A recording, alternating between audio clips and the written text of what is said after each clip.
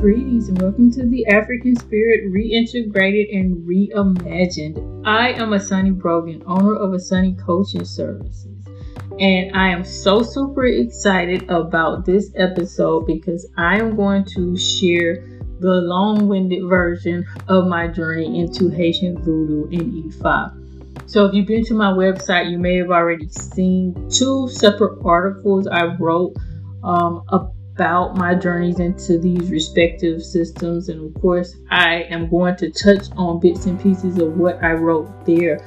But this particular episode is going to be more comprehensive because I want to share kind of the full scope of where I came from. And it's a journey not just into two spiritual systems, but likewise a journey around the world where my ancestors took me to places where they had been, where they lived before, showed me where I came from without a DNA test or something like that, and likewise helped me to understand how we got to where we are today as a bloodline and also as a people group.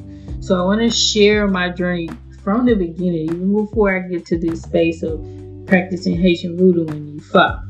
I'm going to start with my overall religious background and upbringing, and then bring you up to speed into where I am today in my journey. So sit back, get your cup of tea, whatever you need to enjoy this message. I hope it is very beneficial to you guys as you continue in your journeys and understanding all of the ups and downs that can and often do occur as we journey into African spirituality. So just to start off with my background, I didn't really come from a terribly religious upbringing, right? So my dad wasn't religious at all growing up. He's religious now. He's like super religious now into Christianity. But this was years later after he and my mother were well divorced, and I was an adult when he got into that space. So religion wasn't a big thing for him. For my mother, she did come from a very religious background. So my mother did come from a very strong Southern Baptist upbringing where you go to church every Sunday and through the week. And my grandmother, my maternal grandmother, was really strong into the church. She's always there singing, shouting, the whole nine. Anything you can think of when it comes to old school Southern Baptist women, especially black women in the church environment. That's the upbringing that my mother came from. So when I was very young, we kind of came into that space, we being my sister and I, we came into that same space where she was going to church pretty regularly and so forth and so on, up until around the age of, I would say, maybe a 7 or 8 or something like that. And then my mother really slowed down on going to church a lot. And instead she would, pick those peak times to go, the Christmas, the Easter time, and so forth and so on. She did that for a few years, and to the point where she just completely stopped going to the church that she had grown up in as a child. I don't really remember the reason why I was so young.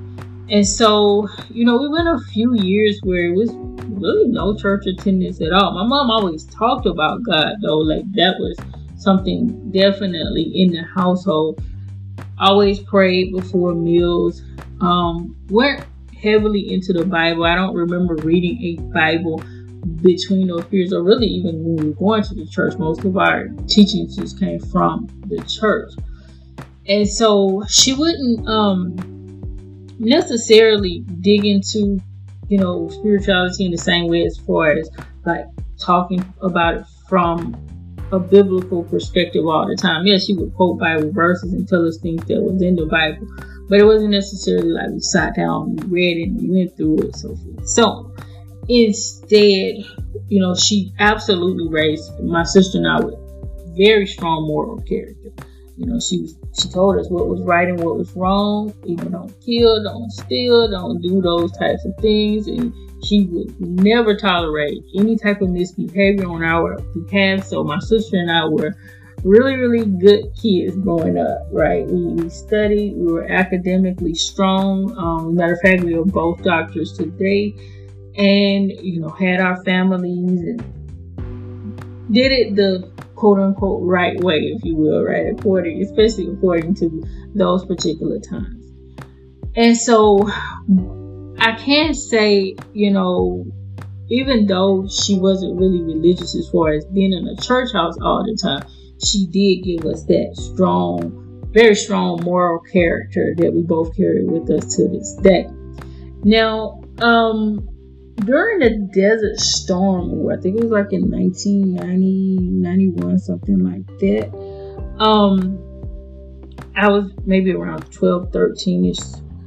And my dad, he was a reservist. So he was not in the military at that time. He had been active duty years before that, I think during Vietnam. But he worked a regular job, and he was not a reservist. He was in the National Guard. And his unit got called to serve in Desert Storm. And so he was gone for maybe, I think it was maybe about a year, a little bit over a year. So he was probably gone the majority of that time. And she was, even though she was married, she was kind of struggling like as a single mom, because, the reality of being by herself with 2 children was present, even though she had the paper and she, was actually in a relationship with someone. He was not physically present. I think that weighed on her a little bit, and she started to seek, help from a higher power. And I remember her telling me years after the fact, she has prayed, and the next day she had prayed to God and was asking, God to show her the way, what she should be doing as far as religion and so forth and so on. And then the next day after she said that prayer, Jehovah's Witnesses came to our door, and she just took that as a sign from God. And we started to study with them. So we were studying the Jehovah's Witness religion for about 2 or 3 years. We got really deep into those teachings, and I can't say she was like really on it. So we was like in the Kingdom Hall they do Sundays, I think, if I recall correctly, every Sunday. And then it was like a Wednesday or Tuesday night Bible study, and they would come to your house and do the Bible study. So we were like really, really, really heavily into the Bible during that period of our lives. And, they teach the philosophy of like not celebrating holidays, Christmas and Halloween, Thanksgiving, New Year's, all of these different things. So we stopped participating in those activities through and through for a minute. Like now she observed Christmas, Thanksgiving, not in the same way she did when we were growing up, because she would really get into it with the food cooking and all of the celebrations like she had known in her youth. But now, because my sister and I are no longer in the home, she doesn't go all out like that. But usually she'll celebrate it with her brothers and sisters who are still alive and things of that nature. So I did learn a lot of my Christian teachings, my early Christian teachings, that I can remember from the Jehovah's Witness church. Because as I said before, we did the church thing, but I was really, really young at that time. So I can only remember bits and pieces of that. But I absolutely remember the Jehovah's Witness faith and being in the Kingdom Hall on a regular basis and just studying the different lessons, learning about different aspects of the Bible. Though their Bible is not the same as the King James version that most people, adhere to. Of course, there are New International Versions, so many different versions of the Bible nowadays. But at that time, those were the primary ones. And they still use a different translation, and then I can't remember the name of it. But, after so long, when my dad came back home, she was into it for a little while after that. But then I remember her saying that she ended up leaving. I remember her saying that the reason for that is because they were talking about the war and how it wasn't right for us to serve in the war and things like that. And she was like, my husband went over here and fought, and risked his life for these people, and they're saying all these negative things about the war efforts and so forth and so on. And that, whatever reason, it just turned her off at that particular time. So we stopped going. But she still adhered a lot to the teachings as far as, you know, not celebrating the holidays because it's not really Jesus' birthday, and, you know, so forth and so on. So we kept that through my high school years. And I remember, you know, being in high school, I started to develop a deep interest in astrology, even though, you know, I was always told that was wrong. You're not supposed to deal into astrology, necromancy, and all of these things because they were technically against the Bible. So I, you know, would only divulge in them here and there. I remember I had a friend in high school who would like bring the cosmetology magazines to school, and we would sit and read our horoscope. Just some little fun kid things to do. And I do remember studying a lot about my sun sign, which is Sagittarius. And I remember just being so enamored, like, wow, I identified with that sign so much. I used to call myself like I'm a Sagittarius of Sagittarius because I was just so strongly connected with the traits of that sign. Now, you know, I realized that the reason why for this is because I have so many planets. I have like 5 planets placed in Sagittarius in my natal chart. And at that time, I knew nothing about moon signs and, you know, all of the 12 houses and all of the things I know now because I've studied astrology extensively. I wouldn't necessarily call myself an astrologer in the sense that this is like my primary profession, but I absolutely do astrology readings now because I know how very important the planetary movements are to our day-to-day lives, and I also understand now why I had this attraction to it when I was in high school. So, but I would always kind of dig in and dig out, and even when I went off to college and, you know, early adulthood, I would do the same thing. Like I would be really interested in it, but then I would let it go and say, no, this is against the Bible, it's wrong, and so forth. So I kind of had this, you know, Dr. Jekyll and Mr. Hyde type of complex about it at that particular time in my life. So I went on to college after high school. Right after high school, did the college thing. I ended up actually getting married when I was like midway through my bachelor's degree studies, and that marriage did not last very long. So I got a divorce. It just so many dynamics. I was too young. He was too young. You know, it just didn't make that the best of situations, right? So I got divorced after I had finished college, and I was working on a job, and, you know, just miserable in my marriage, miserable in the job that I had. I absolutely hated it. So I ended up getting a divorce, moved on, you know, in that area, and eventually I did get another job. But I remember, you know, after I had divorced and I was still in a job that I really didn't like, I remember picking up this book called, you know, The Power of Positive Thinking. As far as the author's name or what have you, Vincent Peale, I don't know, it was something like that. But either way, I remember that book having a profound impact on me because it had a lot of biblical scriptures and stuff like that. And for whatever reason, Spirit just used that book to work through me to get me back into like the Bible and church and things like that. The blessed thing that I did at that time, though, was truly start to develop a relationship with the Creator. Even though I was, you know, utilizing the name of Jesus because that's what I knew at the time, I was actually developing a relationship. It wasn't just about going to church, listening to what someone else said. Though that, you know, going to church became a part of my dynamic, but it wasn't the end all be all to my practice. At that time, it was time astrologically for me rather to get into spirituality on a deep level, because as I just told you guys, I have Sagittarius placed in 5 planets in Sagittarius, and plus I'm a Pisces ascendant. What I realized though is that it was meant for me to go into spirituality later on versus being into a religion. But I'll get to that part shortly.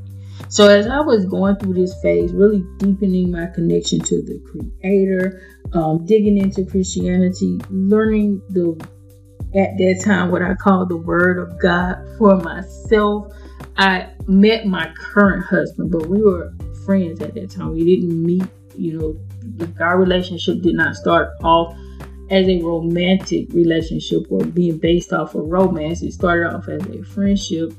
He, likewise, had just recently started really getting into Christianity based on some things that he'd experienced. He was suffering from some health problems and, had dealt with a lot of trauma as a Black man when it comes to racism and police and things like we're seeing today. He'd gone through those types of things. And, Christianity or religion, whatever you want to say it is, was like, the catalyst that kind of worked for him. That was the thing that kind of worked for him at that time. Likewise for me, it was working for me to help me to overcome a lot of the trauma that I had recently went through. And so, later on, we ended up getting married, obviously, because we're married now.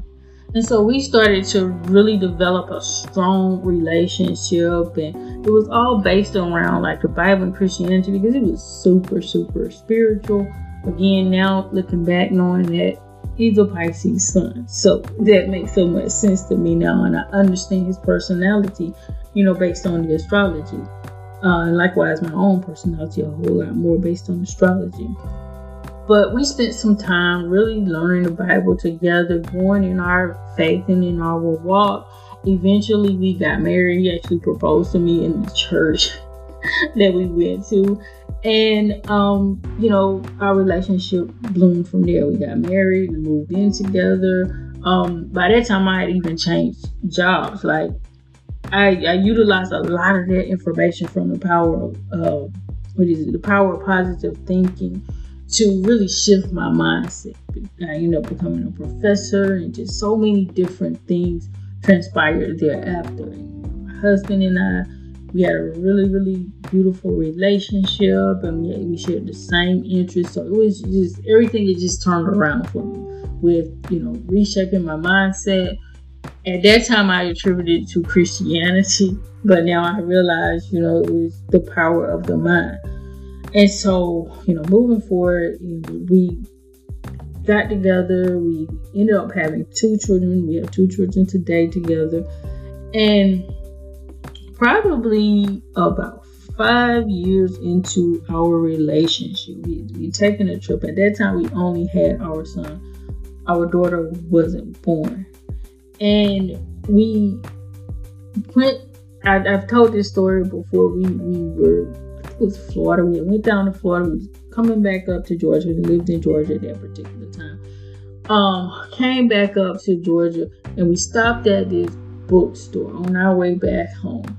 And it was a Christian bookstore, so it attracted us because it was having this really huge discount sale. And we was always, go and check out Christian bookstores and stuff like that. We had like so many Christian resources in our home, Bibles, and so many Bibles and books on Christianity that we actually read. It wasn't just collecting things. We were really deeply into our connection to the Creator and trying to learn about the Creator through this religion that the world refers to as Christianity.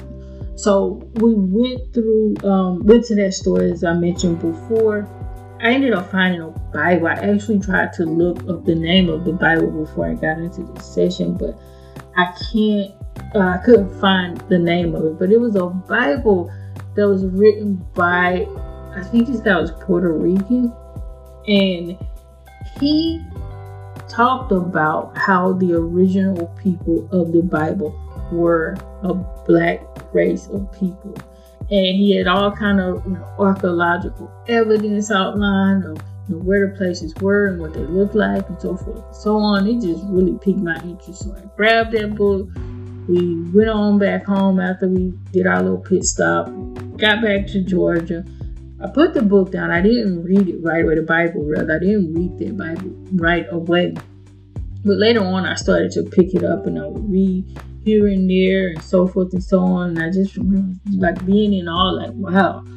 And I had heard this before, but just never really paid any attention to it. But then I remember even at certain points, I would be like, well, it really doesn't matter, that we were black or not. God came to save all. I went through all of these different phases with that. But eventually, the teachings or what have you in that book really deepened my connection to the black experience in the Bible and understanding that the people groups were black. And I had a head knowledge of that, and a very strong head knowledge of that. But it wasn't really until I actually lived in the Middle East where that whole concept just resonated with me so much, because I got a chance to see it in real time, right? So after that, not too long after buying the Bible, we ended up moving to Texas. And what was it? So Fort Worth, Fort Worth, Texas. I was about to say Dallas. So those of you all who are in DFW, you know the area. This is what I was about to say, DFW. But we actually lived in Fort Worth. Of course, went to Dallas all the time because of the close connection between the two areas. But it was there that I started to learn about and research the Hebrew Israelite movement. And I came across that through looking up information about like the original people in the Bible being black and so forth and so on. And I said, wow, this is some deep stuff. And I was doing a whole lot of research about that at that time. And that's when I came across a lot more information about the Hebrew Israelites. Even found a few videos. And, at that time it wasn't prolific like it is now. Like you can go online and find so many Hebrew Israelite camps. At that time, they were coming up, but it was, kind of the beginning of YouTube, so to speak. So it wasn't a whole lot of people on there. But I did manage to find some, just one particular camp that I resonated with so much. And I just remember like almost one whole night just staying up, listening to the teachings and just being like, oh my God, this stuff is so interesting. And I shared it with my husband and he was like, whoa. And from there, we was just like watching this stuff and listening to it every day and getting books and learning about all of these things. We read all the different books that, from Babylon to Timbuktu, from, all these different resources that really and truly shape our ideology about black people, being the original people of the Bible. So we lived in Texas for about 2 years. And after that, we decided to move to Africa. And it was funny because my husband and I both said in the beginning of our relationship that we wanted to move to Africa. And we just made that move. Like, I don't even know, exactly how it transpired in our minds that we chose at that particular time. Evidently, it was just the right time. It was the right time for us to be where we needed to be to get the experiences and the knowledge and the know-how to travel down the path that we have, traveled at this particular point. So we moved to West Africa, Liberia to be exact. I always say West Africa because you say Liberia, some people may get it mixed up with Costa Rica. We actually lived in Liberia, which is a West African country, the only country that was colonized by the U.S. Can be arguable or debatable.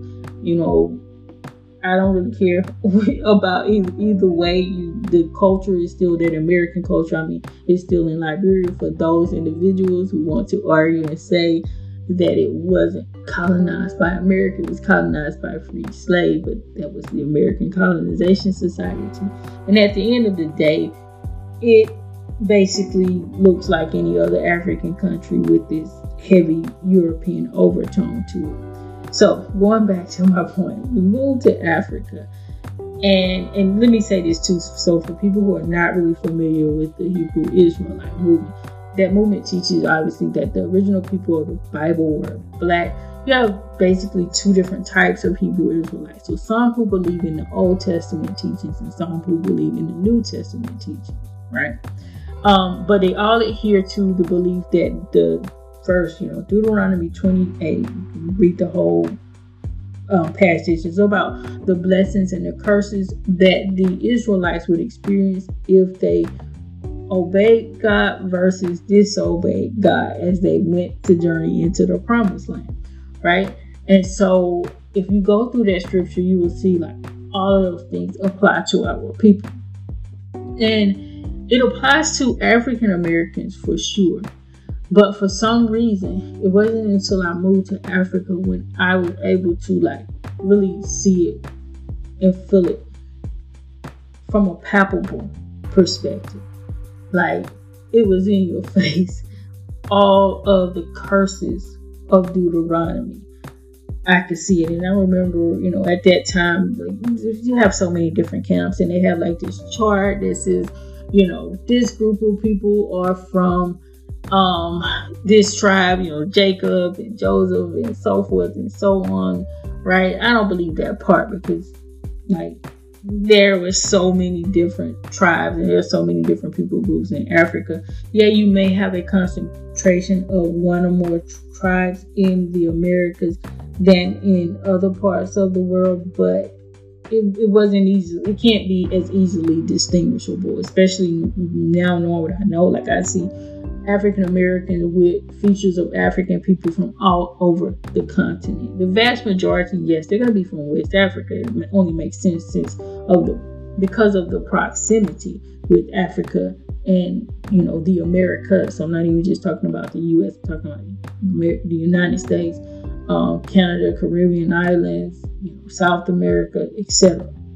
All over this area because of the proximity. The same way that in the Middle East, in the Islamic areas, you are going to have more of the East African, again, because of the proximity. It's just geographical at the end of the day.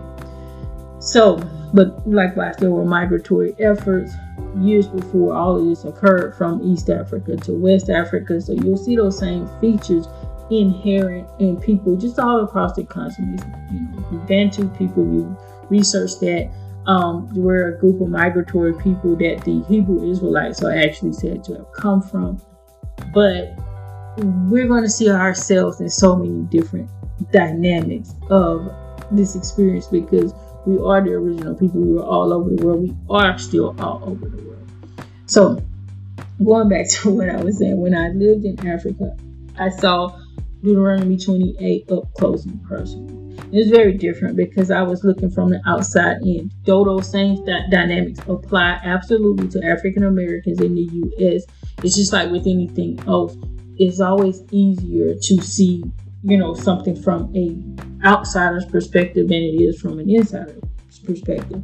And for me, with understanding the Hebrew Israelite movement, my vision, my focus, my thought patterns were just so different when I moved to Africa that I could see it in a totally new way. At that time too, my intuition got so much stronger. I've always been intuitive. I've always just knew things, but for some reason when I was on the continent, oh my God, it was like I was having, intuitive experiences left and right. It was just so amazing. And I didn't understand exactly what was going on with me at that time, especially coming from a Christian/Hebrew Israelite perspective, because, even though you have to really look back on this stuff, even though divination is absolutely part of biblical record, the Old Testament, we talk about the Urim and Thummim, how the Levitical priesthood would divine with these devices, and crystals are mentioned in the Bible. So many aspects of spiritualism are inherent in biblical record, but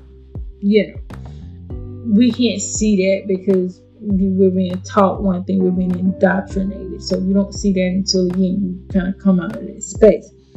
But going back to what I was saying, my intuition grew, and I was still adhering to and thinking about, spirituality from the context of a Hebrew Israelite, but some things was changing in me spiritually. It wasn't until I moved to the UAE after spending about 3 years in Liberia my family and I, we moved. It was an adventure. We were really, ready to do some things at that point because we had gotten our first real taste of living abroad. So we moved to the UAE after about a 3-year stint in Liberia. Went over there, really enjoyed ourselves. I remember not too long after getting there, my husband started to introduce me to some Black conscious spiritual teachings that he was learning about, and just showing me different things, different videos, different books, and so forth and so on. But at that time, I was really rejecting it. Now, so it was like, no, that's not true. These people just saying stuff, so forth and so on. This is why I don't really get mad with people when, they want to attack what I have to say and, the experiences of somebody who is dealing with African spirituality, because I understand. I was in that space once, so I don't let it get to me, because I know everybody has to have their own experience before they come down this road. So I don't evangelize, because I know it does no good unless a person is truly ready to go down this path. But either way it goes, he kept showing me those things, and I was, it was going in, but not sticking, but still going in nevertheless. And I don't even really know, but maybe about 6 to 8 months into our move, Spirit just started revealing so many things to me about my life and about where I was. And I became very unhappy about just, kind of where I was in the space and with some of the people more so that I was dealing with in my life. And I wasn't appreciating that. And I really shut down. I shut down dealing with a lot of people in my life. And, really just focused in on dealing with my husband and my children. Didn't spend a whole lot of time outside of that dynamic, which gave me more time to really focus on spiritual matters. And I've always been dug into spirituality when I was into spirituality. So, I would do fast. I've done extensive fast. I still fast. I would engage in other activities that would strengthen me spiritually, so to speak. So when I was, during that time that I kind of let go of these people in my life who just were not serving my greatest good, I just had more time to really dig into my spirituality, as I said. And the messages my husband was sharing to me just started to stick with me. And then I started to do more research. And I'm like, what, this does make sense, If Christianity is for us as a Black people group, for one, why is it that we're not experiencing, what we should be experiencing according to what the Bible is saying?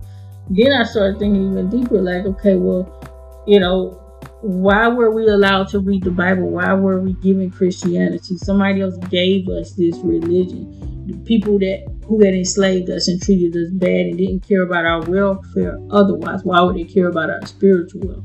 And even more so, why would they give us a savior to protect us from them, right? They came and enslaved us, and they're going to give us a savior to help us to overcome that? There's no way.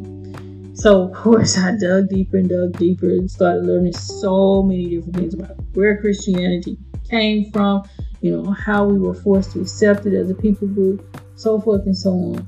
And at that point, I was like, okay, I knew it wasn't for me, but I was still, going through some things. Also, at that time, I was traveling a lot. My family and I, we were living in the UAE, and it's very close to a lot of the Asian countries and other regions, even some parts of Africa. And so we got a chance to really travel quite often. And oh, wow, that opened up my eyes like no other thing, because I was able to see people in the world as they truly are, not the Europeanized media depictions of what they are.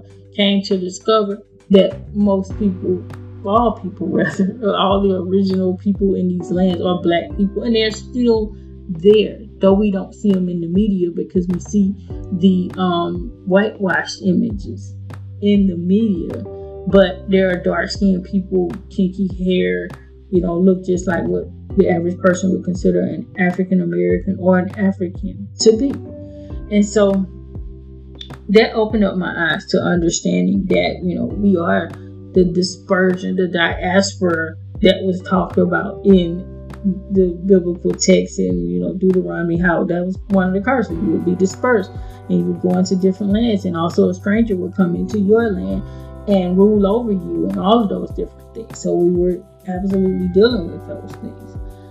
So that was my journey up through the UAE, to the point where I was like, okay, this thing is not right, that I've come to know and accept as my religion. And I decided at that time, I had to do some further investigation. So I'm going to take a quick break. When I come back, I'm going to tell you guys more of my journey and, how I got from that space to where I am now.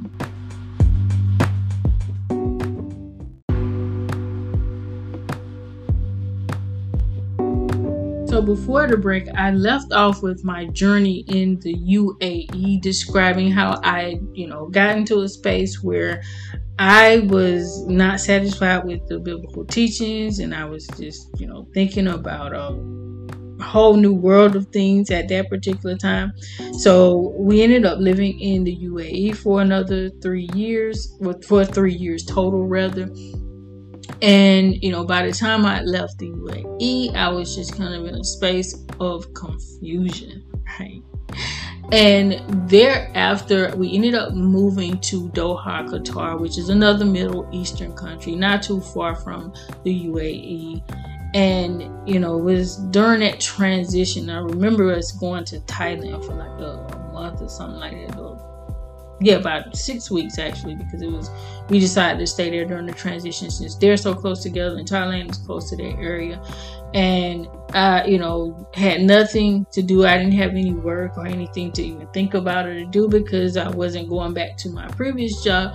So I just had time on my hands. And I remember like scouring the Bible during that time, and I think I was trying to look for evidence that it was true, even though logically I knew it wasn't. I come to that resolution, but I was still like just angry, trying to deal with all of those different feelings, trying to reconcile my beliefs at that time.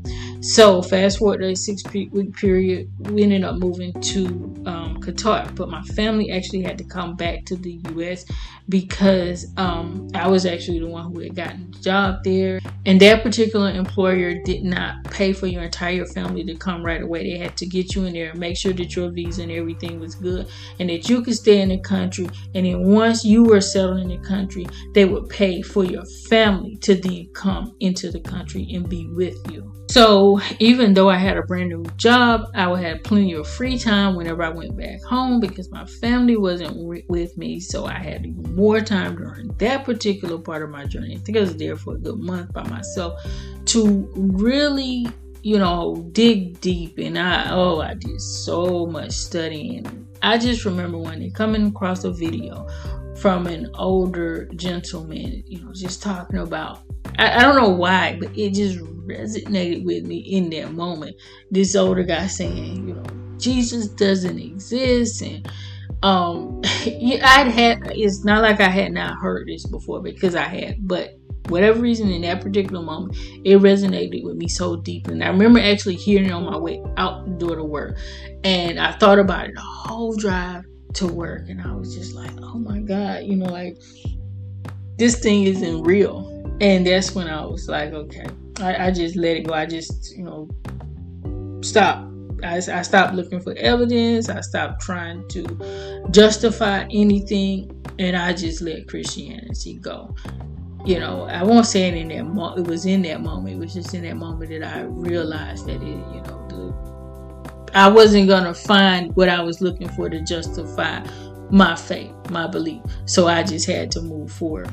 And so during that particular time, like, Qatar was a huge mourning experience for me. I stayed there for 2 years. So it was like a good 3-4 months, into my stay there, where it was, I was done with Christianity within the first, 2 or 3 month period.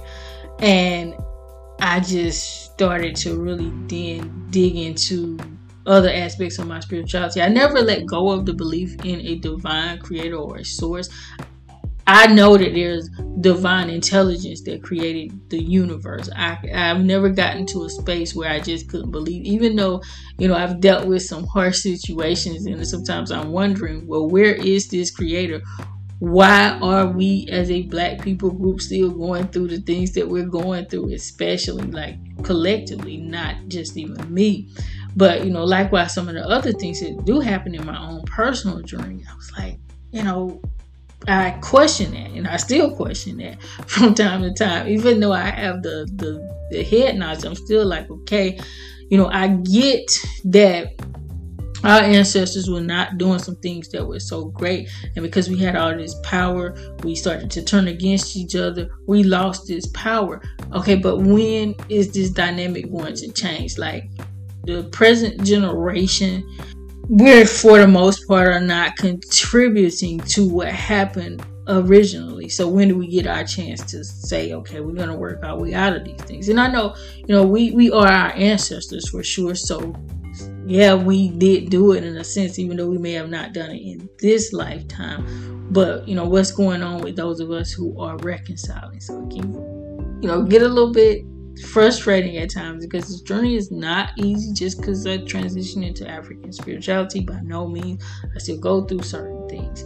But that being said, at that time I got back into astrology. It was like, you know what, F it. I always had this strong desire to get into astrology, and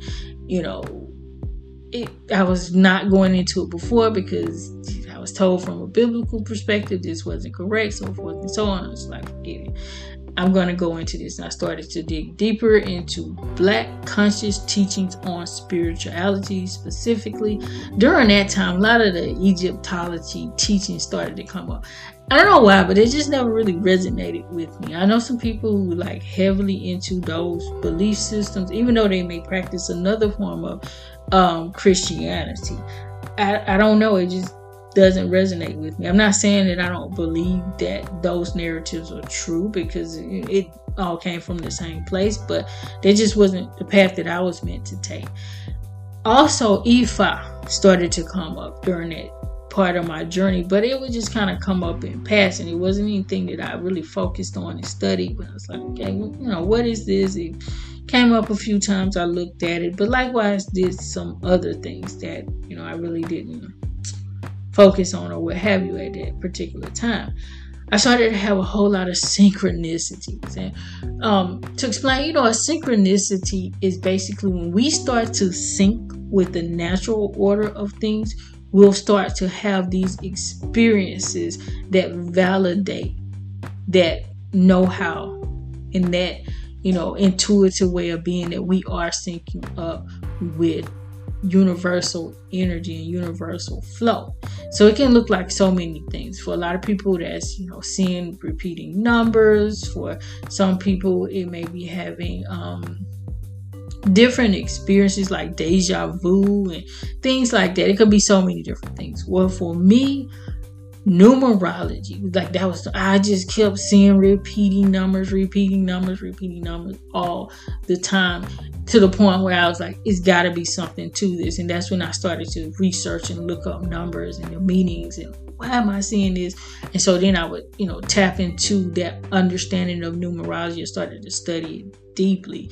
This is why I still do numerology readings, because they are absolutely a part of the way that my ancestors and my spiritual team still communicate with me. Likewise, they were communicating with me heavily with animals at that time. Animals don't show up so much for me anymore as they used to. Not all animals. Before it was a variety of animals. I won't say all animals, but a variety of different animals. Now, birds. Birds are really, really prominent in my spiritual communication. But otherwise, I don't get a whole lot of other animal communication like I did during that particular part of my journey. But, those were the major things that spirit was using to guide and to teach me. So astrology, numerology, animal messengers, things like that. I would still pick up the Bible on and off during that time, but I wasn't reading it for this spiritual experience. I was reading it because some of the things that I was learning about in other aspects of spirituality were coming up in the biblical text. And I was like, this is odd. This is different, right? So I would read it back and forth. Well, our journey in Qatar ended. It ended with me being, still frustrated, but in a space where I was getting ready to reconcile my beliefs and just move forward. I had more in Christianity. I had more in the concept that, this Savior was not going to swoop down out of the sky and just come and save us, and while we just do nothing but, accept the blood of Jesus and so forth and so on. So after that, my family and I, we ended up coming back to the U.S., but not to the mainland. We actually moved to Hawaii. And, all throughout this course, like I'm going to all of these places that I never planned to go to. I always had a desire to travel, right? I got Sagittarius all through and through, planets rather all through and through the Sagittarius. So that makes sense. Like I would have that penchant for long distance travel, but I didn't have a specific place in my heart to go to. I was never really even that person that dreamed of going to Hawaii. My mom used to talk about it growing up, but it just so happened that my experiences led me there. I was meant to be there. So when I get to Hawaii, it was just this really beautiful, peaceful, cleansing part of my journey. And, Hawaii, just tropical island, just ocean. It coming from a desert as well, because I was literally in the desert in a dry space, just like the children of Israel going through this, desert experience, wandering, trying to figure out their God and what their God wanted from them. That's literally me in the Middle East, right? But then I come into Hawaii, so I was kind of at the precipice of my promised land. I wasn't in the promised land yet, and I, started to heal from those experiences with Christianity. That's when I started to dig into moon rituals. The moon just really resonated with me at that time in my life, still does. And I now understand why, because the moon, everything is really built around the moon cycle and not the sun cycle that, Western astrology focuses on. But the moon actually dictates the up and downs and the movement. Even though the sun is very vital, I'm not taking away the role of the sun, but the sun's movement from sign to sign is not as important as the moon. The moon is like the most frequently moving energy in the universe, and so her energy and her movement dictates everything else, right? Dictates what the sun is going to do and what the sun is going to look like where it's sitting. Same thing like with a female, right? And a male. Even though in this world we're told that the male power is dominant, the patriarchy and whatever. But if you really look at the ebb and flow of things, it's the female, the way we move, the way we do things that dictate what goes on, right? Because, we can choose to bring forth life, even though they may implant life into us. We ultimately have that choice to bring forth that life into the world. Irrespective if it's legal or not, because it can still happen even if it's not legal. So going on with what I was saying, I got into different moon rituals, new moon, full moon rituals, and I just was vibing with the moon. Like probably too, I was over there with that ocean and just everything was lining up. I started to vlog a lot more. And it was just for myself. I didn't put it on YouTube or anything like that. I was just, on my iPad, and I would just vlog anytime I got the notion, probably some days 2 or 3 times a day, just because I was going through the experience. It was a very, very laid back part of my journey, because Hawaii is just chill and relaxed and, not a whole lot of hustle and bustle like you experience here in the mainland, right? And so that was part of my experience there. I wasn't reading the Bible in Hawaii. I just got into a space where I really couldn't read it. I needed a break from it. I don't read the Bible on a regular basis now. It's been some years since I actually picked up a Bible and read it. But I think I probably did pick it up a time or two since I've lived here in Arizona where I currently stay. But it has absolutely been a while. But I still prayed. Like I said before, I never lost my faith in a higher power because I know something exists beyond me. I just don't vibe with this theory that, it's just a big bang. There's no higher intelligence or anything like that. But I just stopped calling on the names that I was calling on. And by then I had adopted the Hebrew Israelite names based on the camp that I was getting the teachings from. So I wasn't even saying Jesus anymore, because by that time I realized that that wasn't the real name, right? Jesus. There's so many different things with that name, but that's a lesson in and of itself.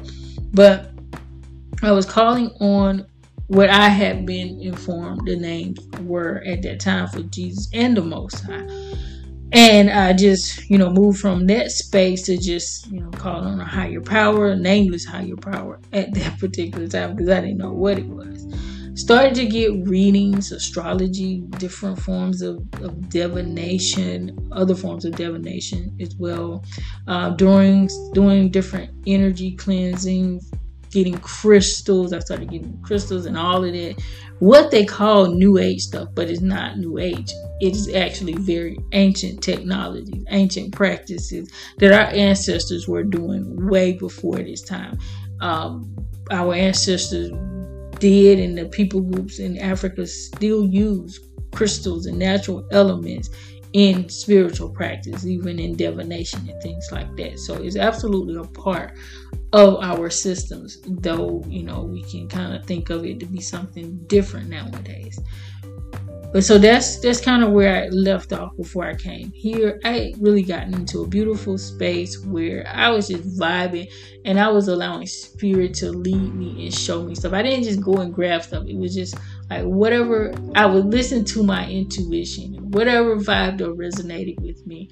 That's what I would tap into, and I would feel my way through it. And I just remember feeling so amazing as I went through that process. So after that, I did end up moving again. And I know y'all are like, okay, when is she going to settle? Right?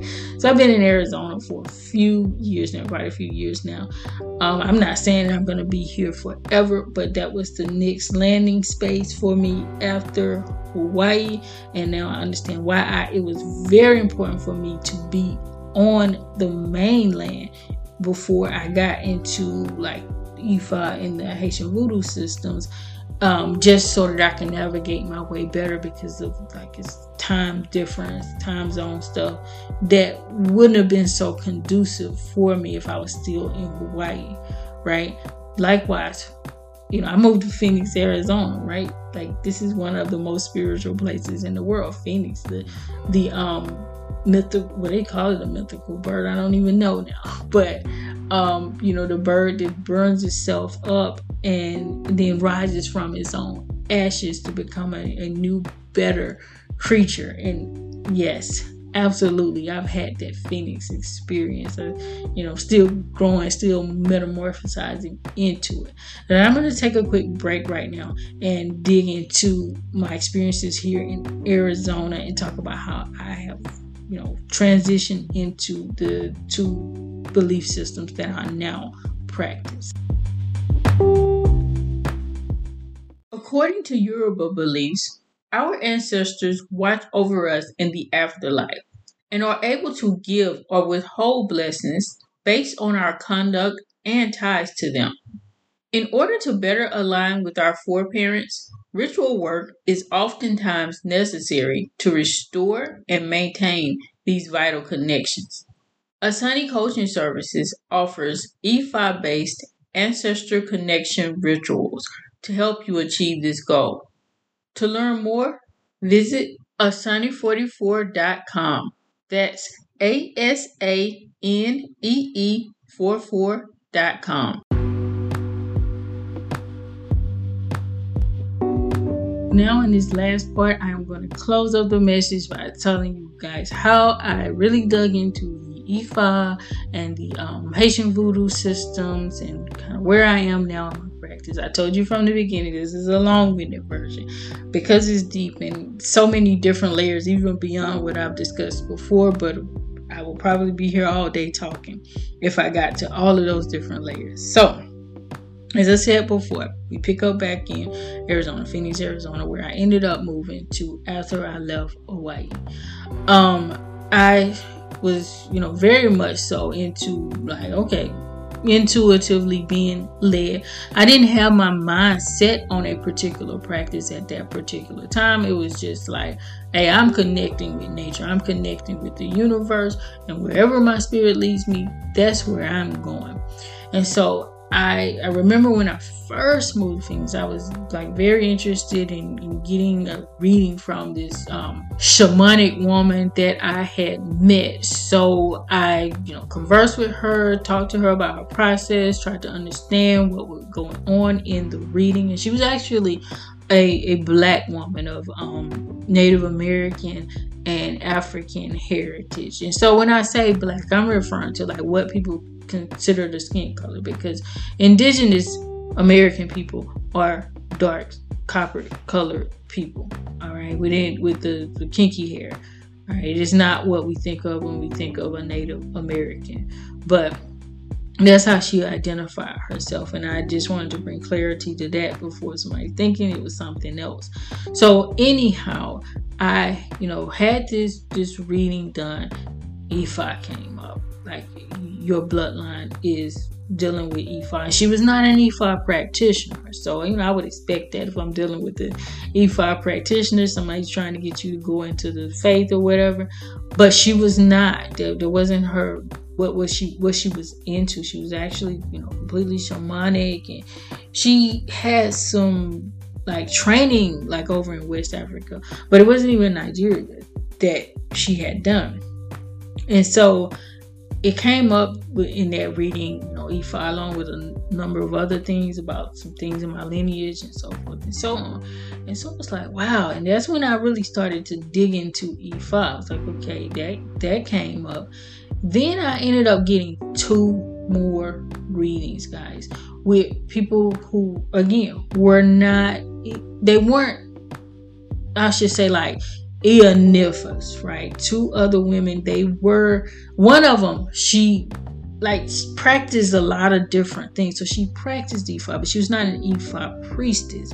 But likewise, she was into Egyptology and other practices as well. Came up again.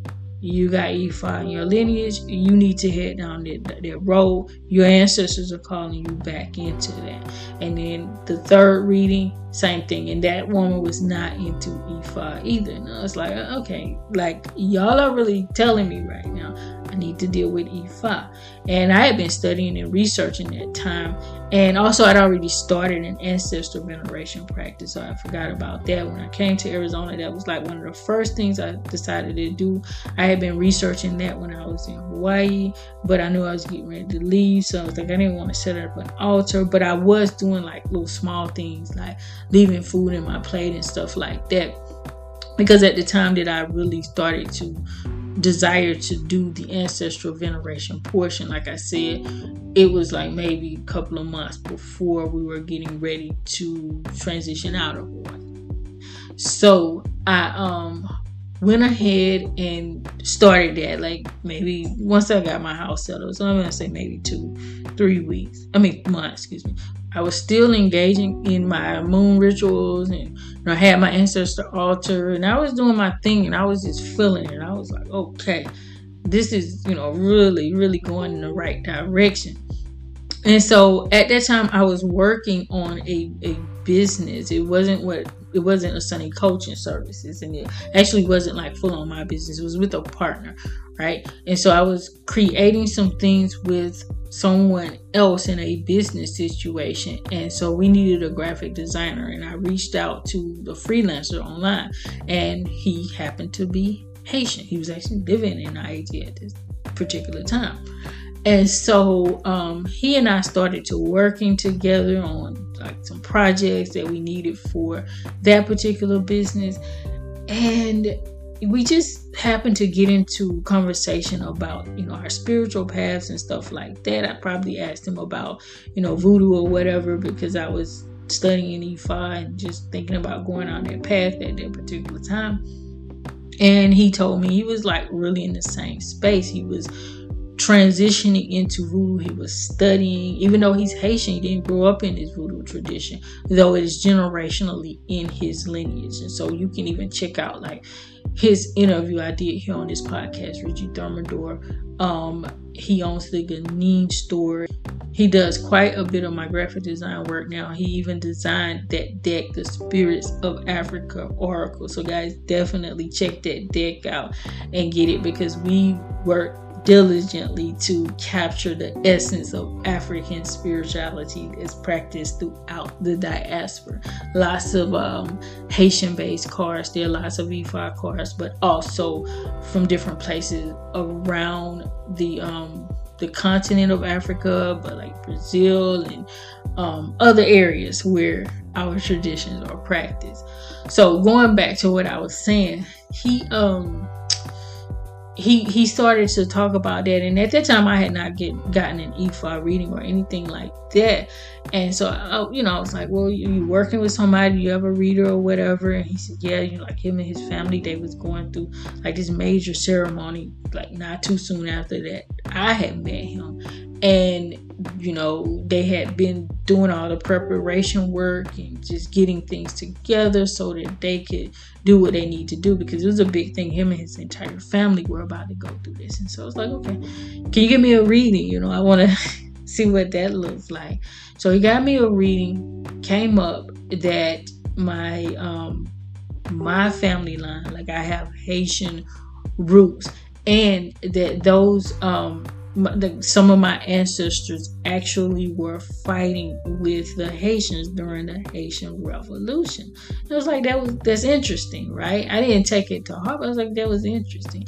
And then he also told me about a familiar curse that occurred with my family line, because they had made a pact. It wasn't a good pact, right, with a spirit, a specific spirit in the voodoo pantheon.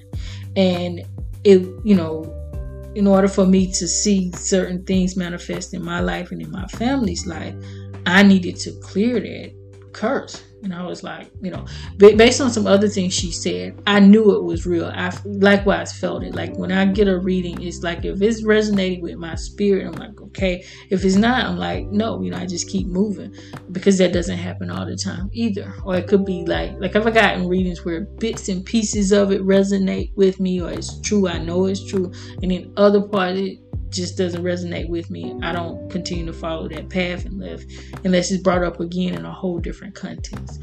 So after that, I did that reading, but she was telling me I needed to come to Haiti in order to resolve that particular situation. I had to do all this major stuff, and it was just not the right timing for me to take a trip to Haiti. So I told him, okay, well, can we check with somebody else, because I can't do this right now, even though I wanted to. So he got another reading. Bam, same thing came up. The part about the cursing come up, but the same thing about me having connection to Haiti, and that me needing to come to Haiti to deal with that curse, because I was supposed to have this big ceremony to so many luau in order to reconnect to our spirits and so forth and so on. But it did me no good, because again, I was still in the same predicament. I was not able to go to the country at that time. And so then, he ended up connecting with somebody else, and I was able to actually do the whole reading on a video call or conference call with this individual.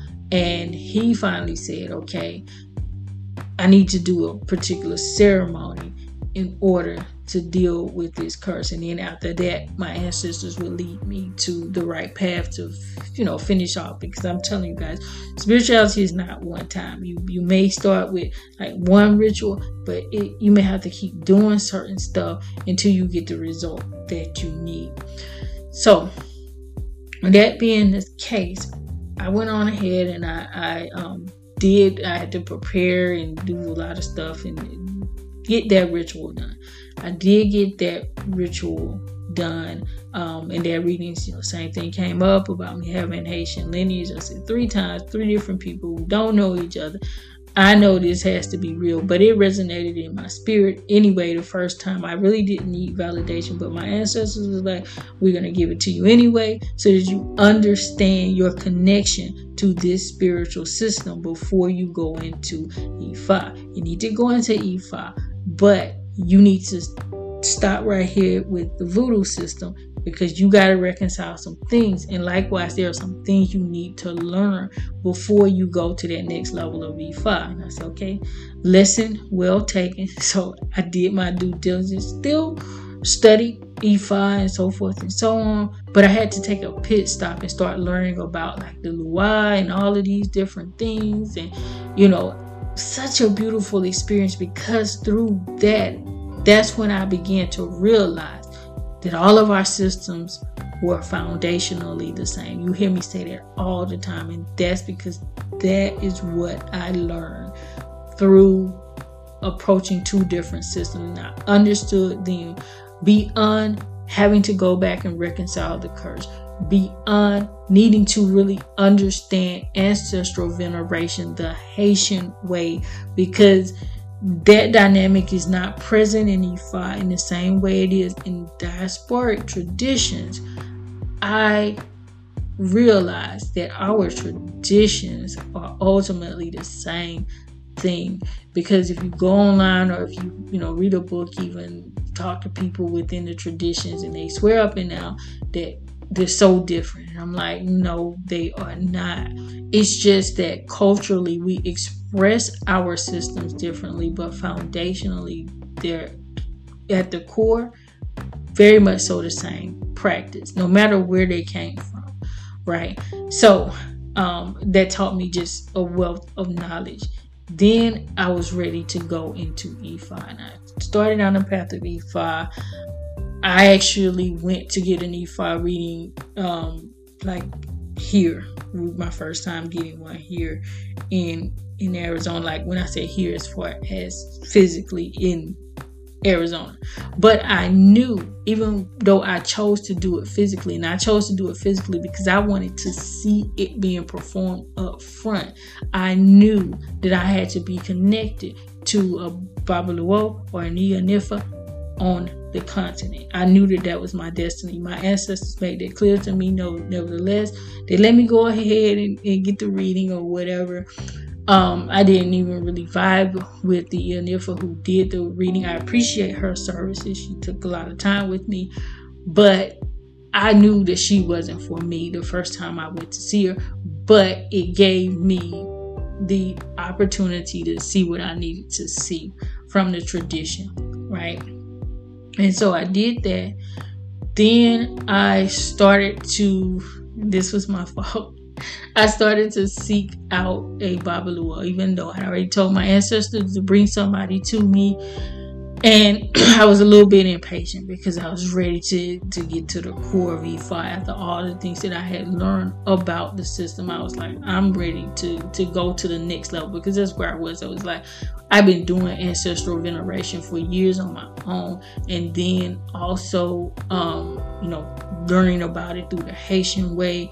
And in Haitian voodoo, you don't get readings so often like that. You only get a reading when something's going on, but it's very much so a self-directed practice. And if you're practicing it with your family, then that's also very important. The family dynamics is huge there, as it is with any of our traditions. However, you don't have the same level of getting readings and so forth and so on, and being connected to a priest or a priestess in the same way as you would in the Ifa system, if you were truly practicing Ifa. I'm not talking about people who come in and out, get a reading, get their issue resolved, and go from there. I'm talking about people who are doing the OC Ifa, or consistently getting those readings to understand their destiny and move towards where they need to be in their journeys, right? And that's what I do. That's very important for me.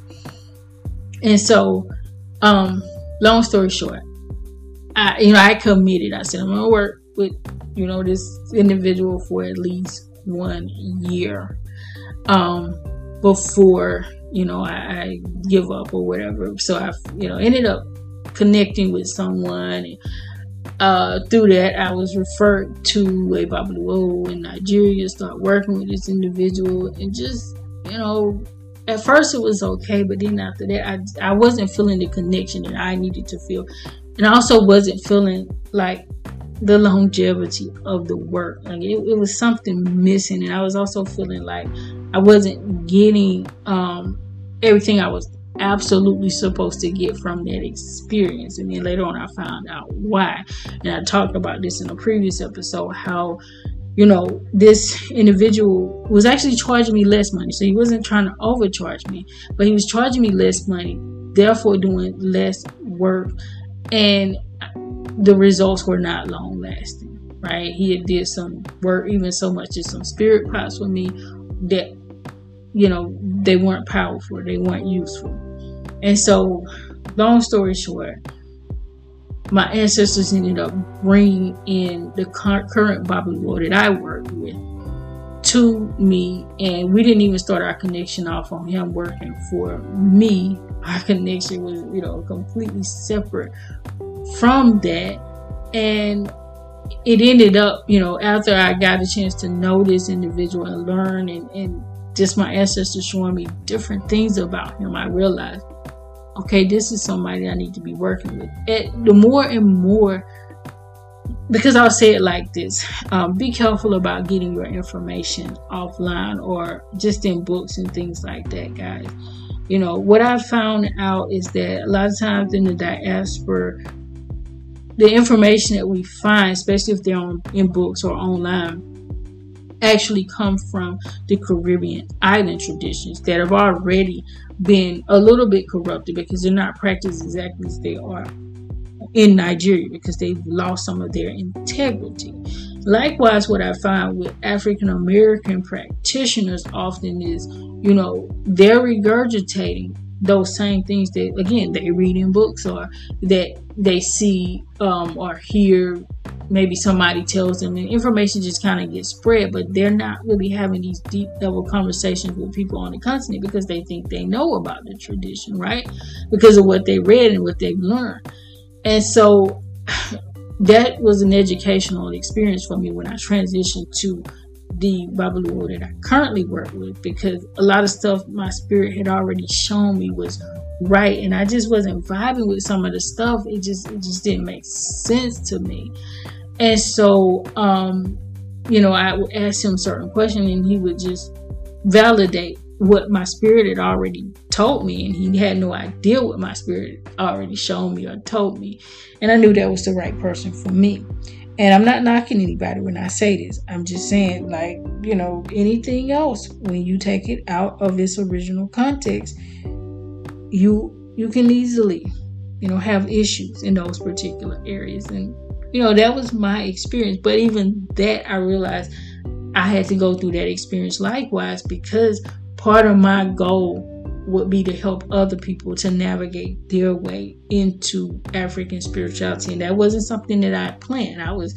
When I started my business, and you can still see a lot of remnants from that business, was to deal with career, business, and financial coaching. My business is a Sunny Coaching Services, and those were the 3 respective areas that I focused on initially. And it was after some time I spent in the traditions and just working my way through it. It's been like more than 7 years now or whatever, at working my way through these different dynamics, learning what I needed to learn. And my spirit was just like, hey, my spirits rather showed me that I need to add this as a part of my business, and that it would eventually actually take over, the core of what I do.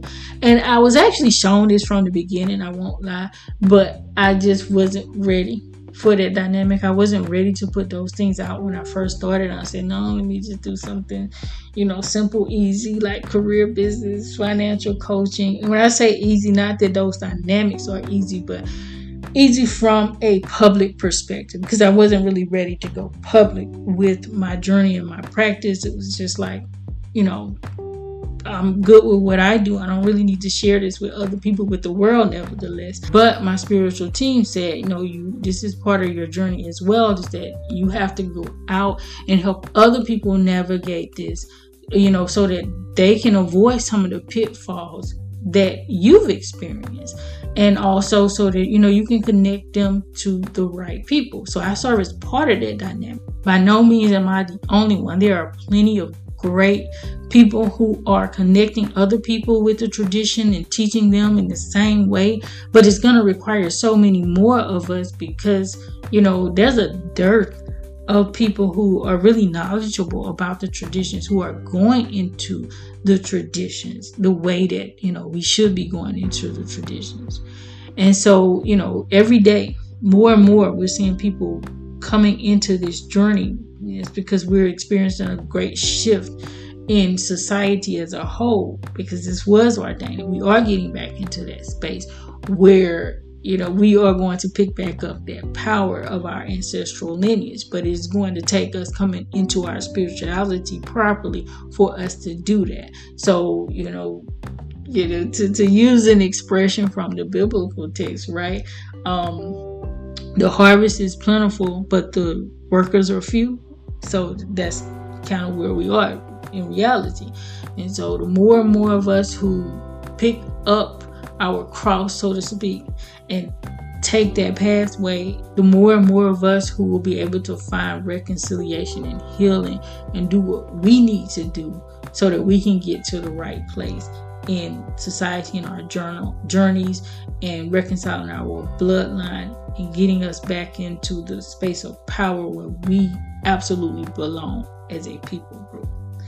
I'm going to dig into those dynamics a whole lot more in a later episode in this season, but to suffice it to say here, that is, what I'm going to share with you guys about my journey, where I am right now, steadily practicing both systems, enjoying what I do, having the opportunity to share what I do with other people. And, you'll get to learn more and more facets of my journey through this podcast, through my blog, and just other works that I do. So thank you all for listening to this very long message. I appreciate all of the love and support that I constantly get as I step out and do what Spirit shows me to do. And with that, I'm going to go ahead and close the message and say Ashe. Have a very beautiful and blessed day and beyond, guys.